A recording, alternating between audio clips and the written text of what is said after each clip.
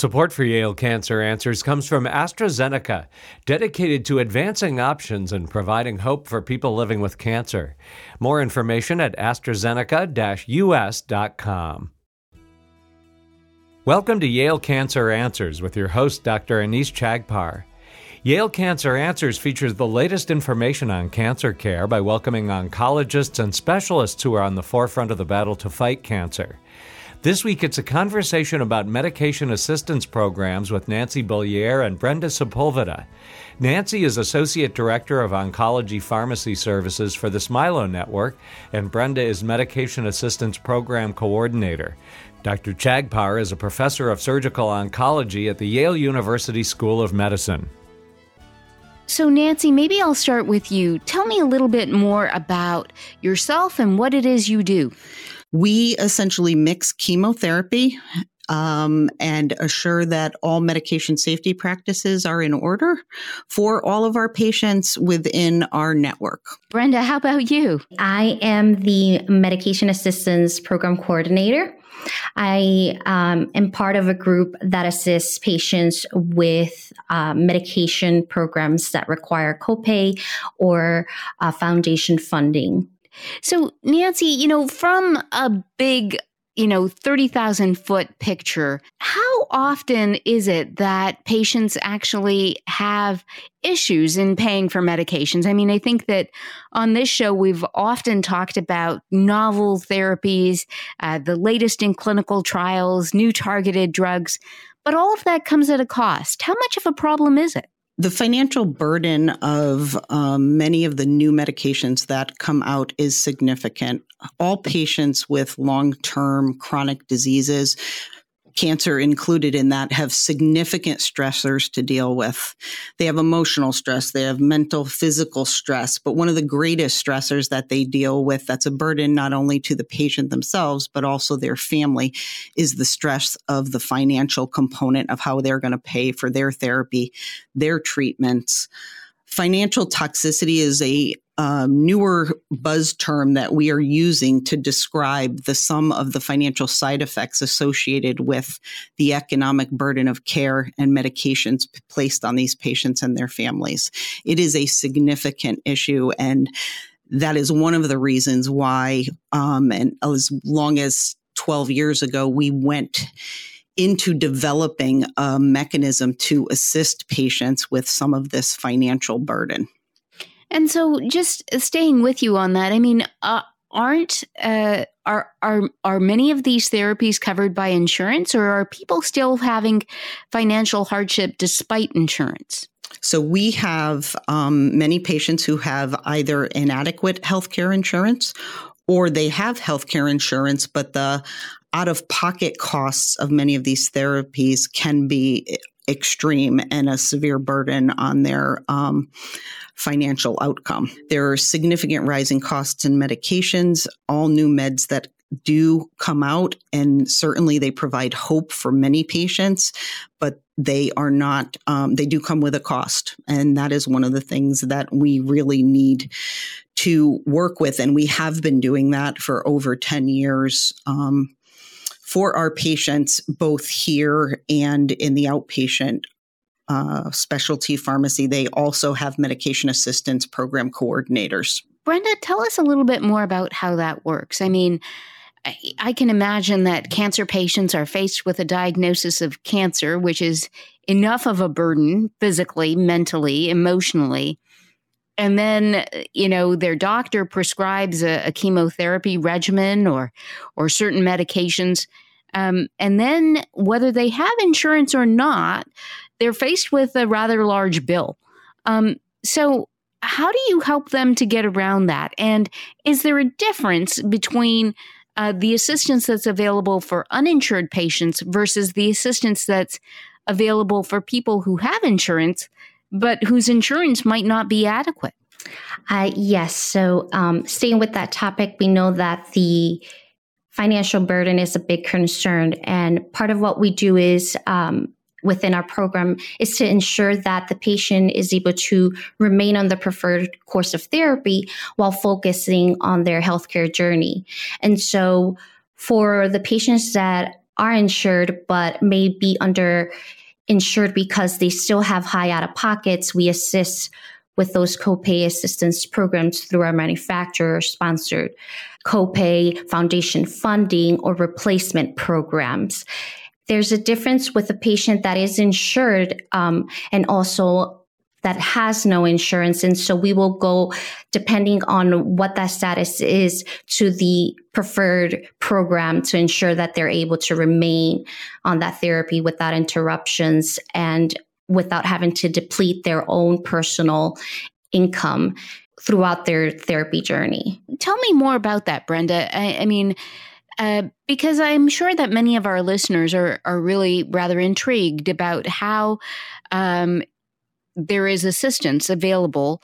So let's take the two examples. So the first is for people who have insurance, but they are still underinsured. Their out-of-pocket costs are too much for them to bear.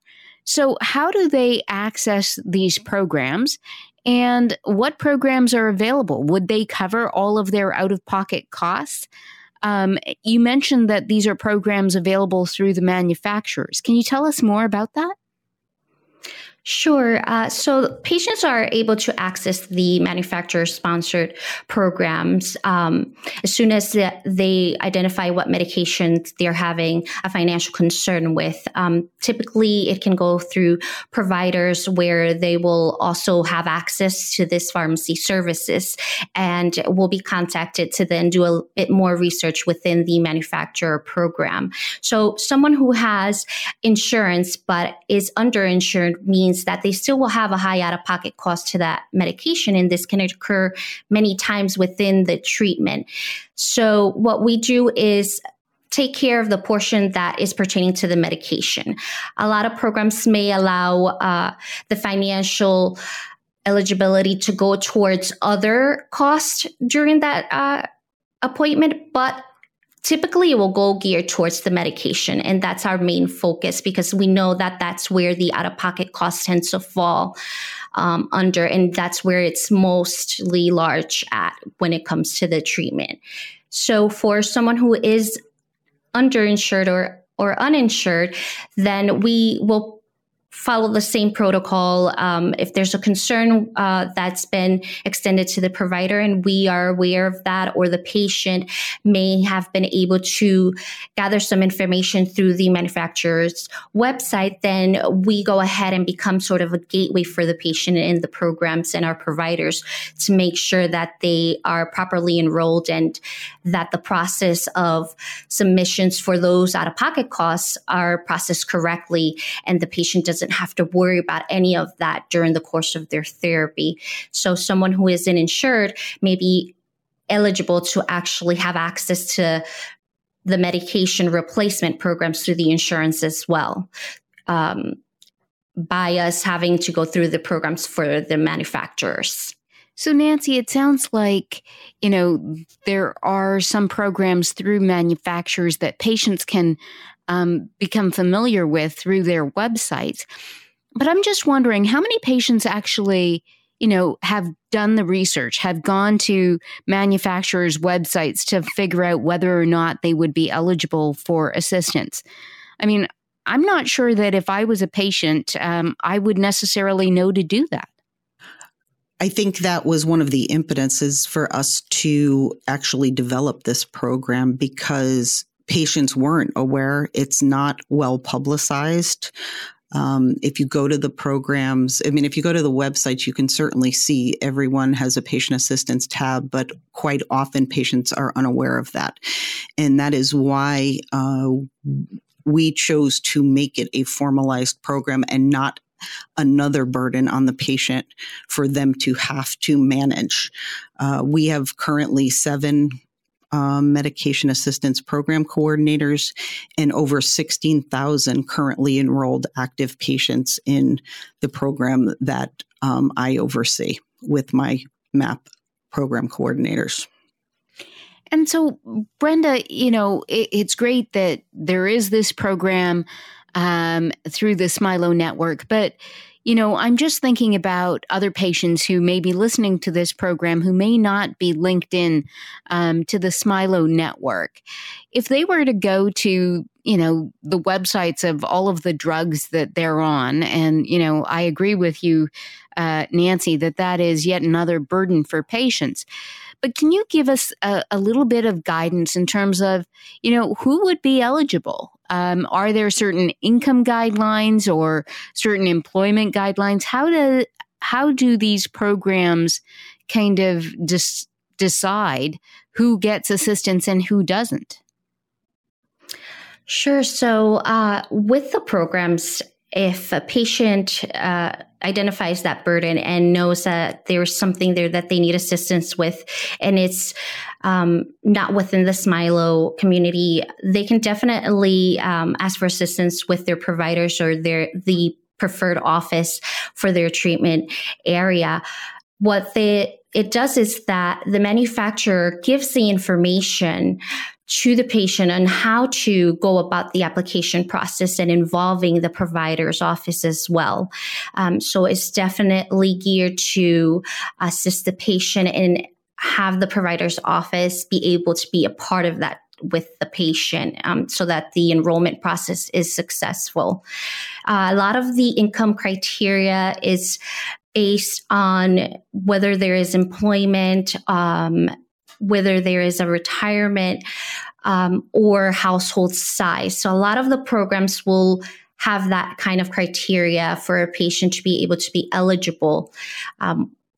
As long as they are on that therapy, income, household size are some of the things that they will look at, especially too for people who are insured, that the therapy has been approved by the insurance in order to proceed if we're talking about copay assistance.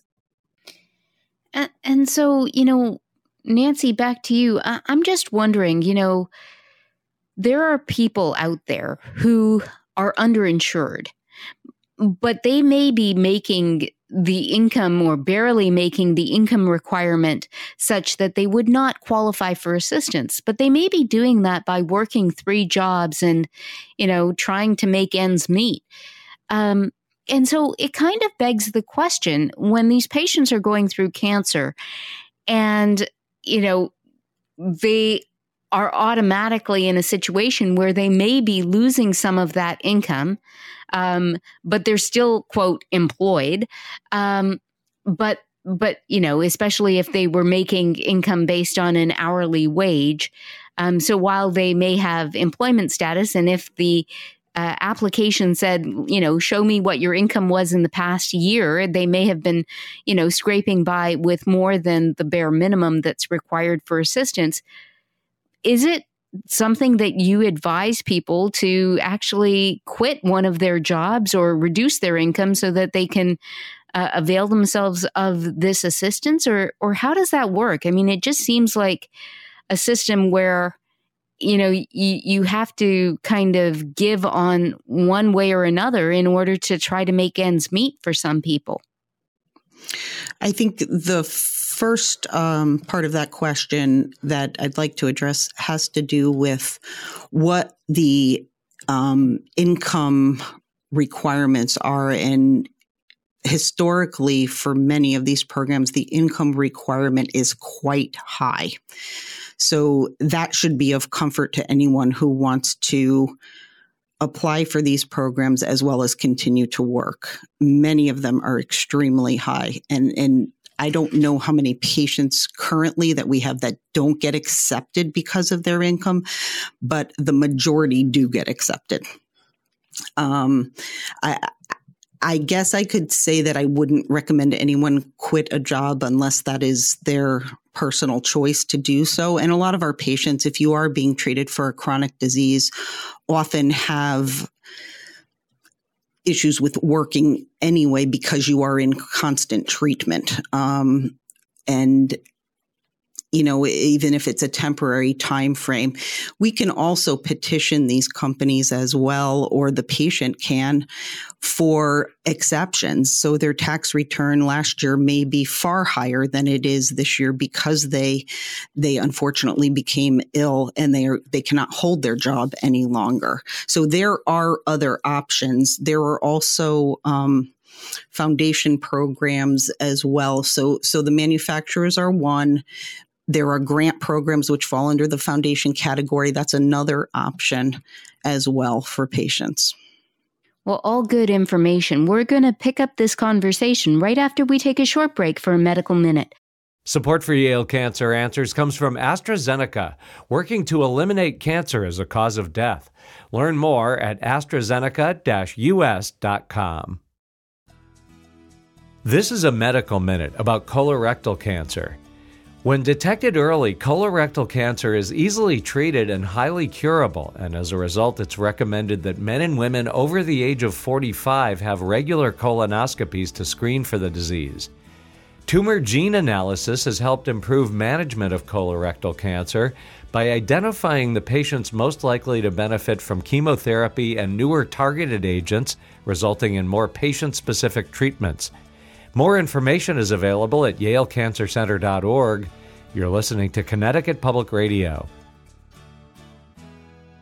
Welcome back to Yale Cancer Answers. This is Dr. Anees Chagpar, and I'm joined tonight by my guests, Nancy Bollier and Brenda Sepulveda.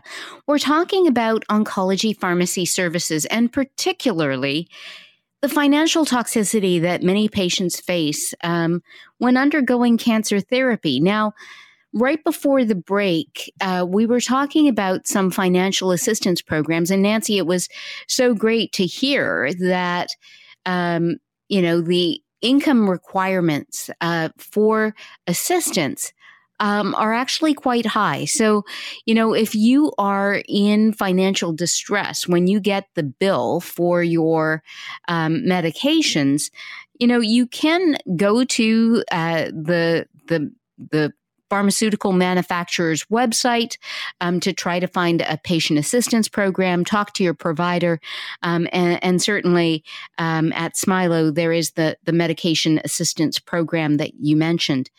Brenda, my question to you is, are all medications covered? So, for example, are all chemotherapies covered?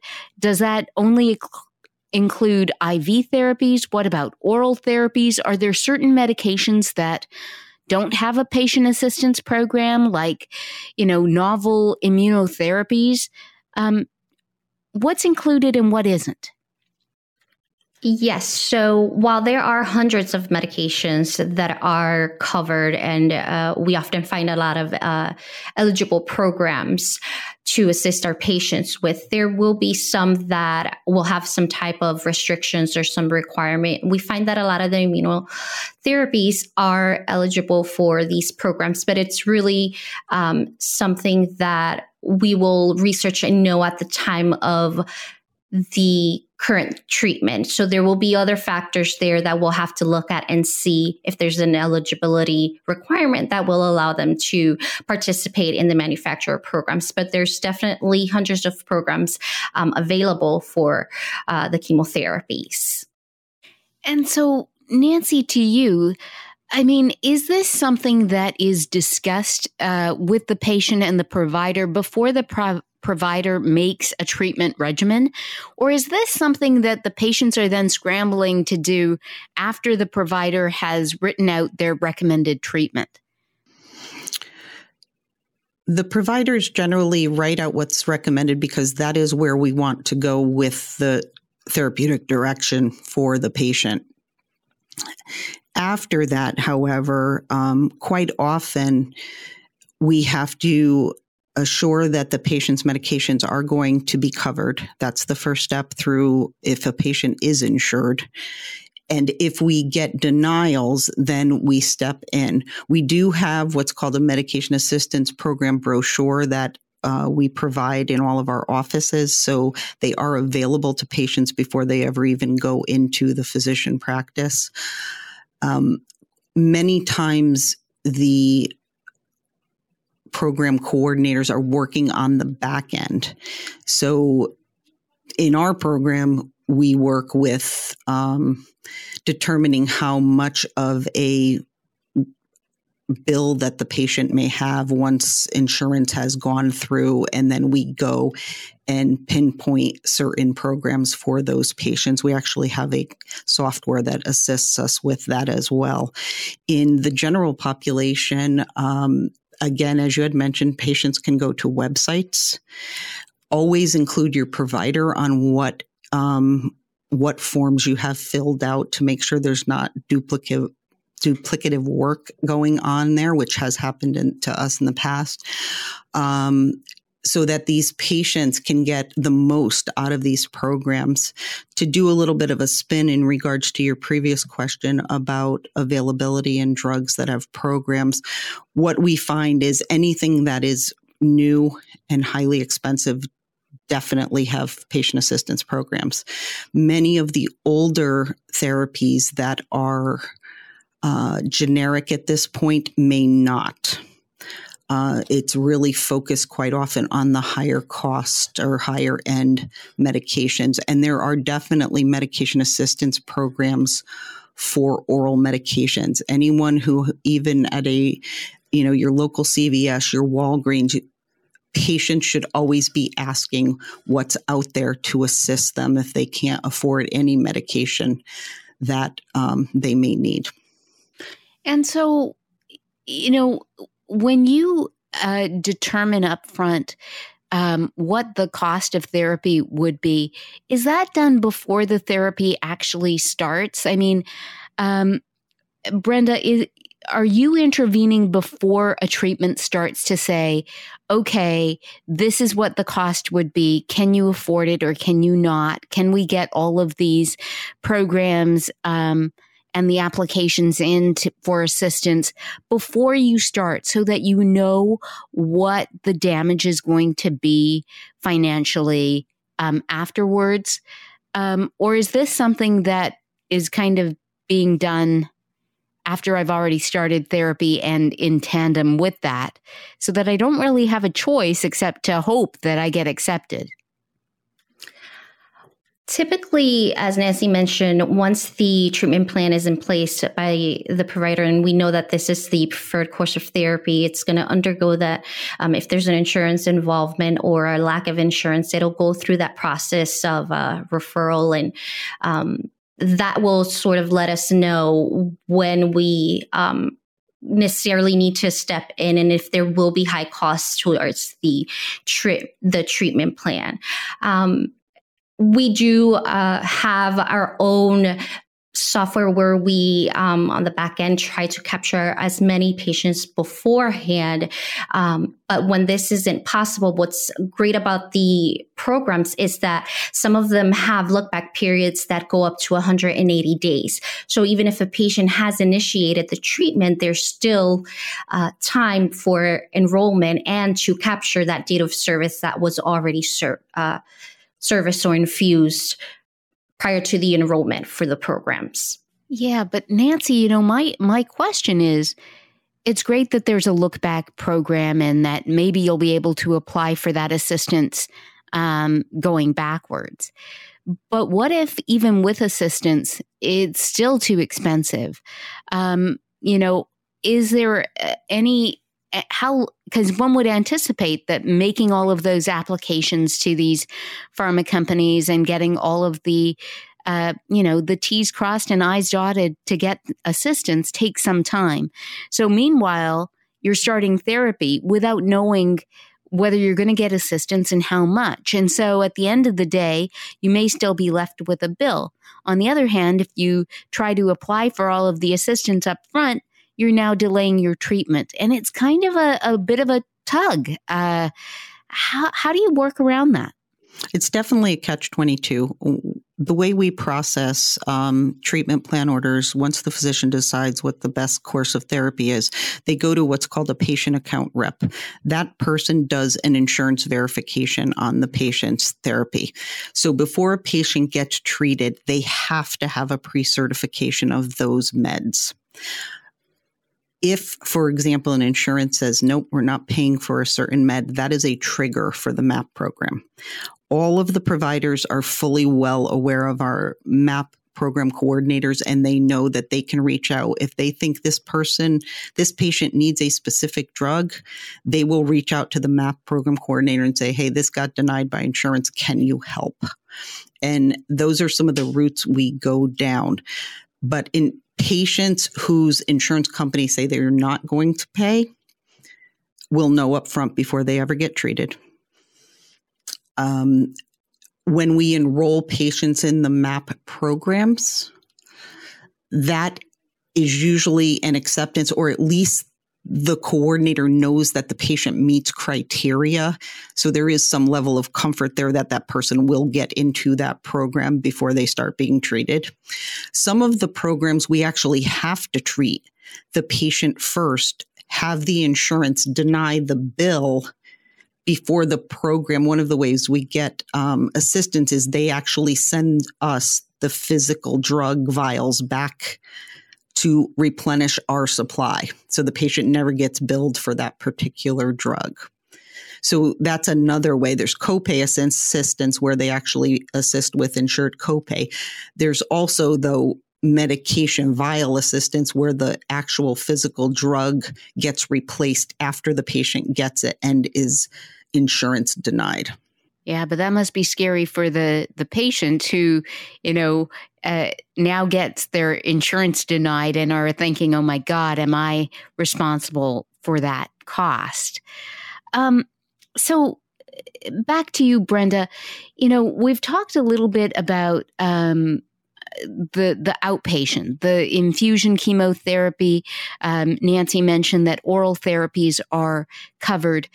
What about in emergent situations where patients are in the hospital and may not be having these in-depth conversations with their physician about how much this is going to cost? Do these programs cover patients in that situation? And if not, how do they deal with that on top of an overwhelming cost of hospitalization? A lot of the programs are geared towards the outpatient ambulatory status, where MAP can essentially interfere a little bit or give some advice would be if there is already a discharge plan and we need to look ahead for that treatment course. When there is a hospitalization already taken place and it requires treatment, there may be other financial assistance that can go through billing to help with those. But the manufacturing programs are essentially geared to our outpatient infusion status, with the oral medications going towards the pharmacy medication assistance program. So there is a difference there when it comes to an inpatient and an outpatient and who is eligible for these types of programs. So Nancy, what advice do you have for patients who, might be facing a cancer diagnosis and, might be worried not only about their cancer, but also about the cost? What should they do? My greatest advice would be to become as informed as you possibly can. Know the names of your drugs you're getting, get onto those websites, see what their patient assistance programs offer. Talk with your physicians, their nurses, their front desk staff, and hopefully then they can actually assist and know what they are able to get up front and know that there is a way and a safety net for them when those bills do come in to avoid this financial toxicity. Nancy Bollier is Associate Director of Oncology Pharmacy Services for the Smilo Network, and Brenda Sepulveda is Medication Assistance Program Coordinator. If you have questions, the address is canceranswers@yale.edu, and past editions of the program are available in audio and written form at yalecancercenter.org. We hope you'll join us next week to learn more about the fight against cancer here on Connecticut Public Radio.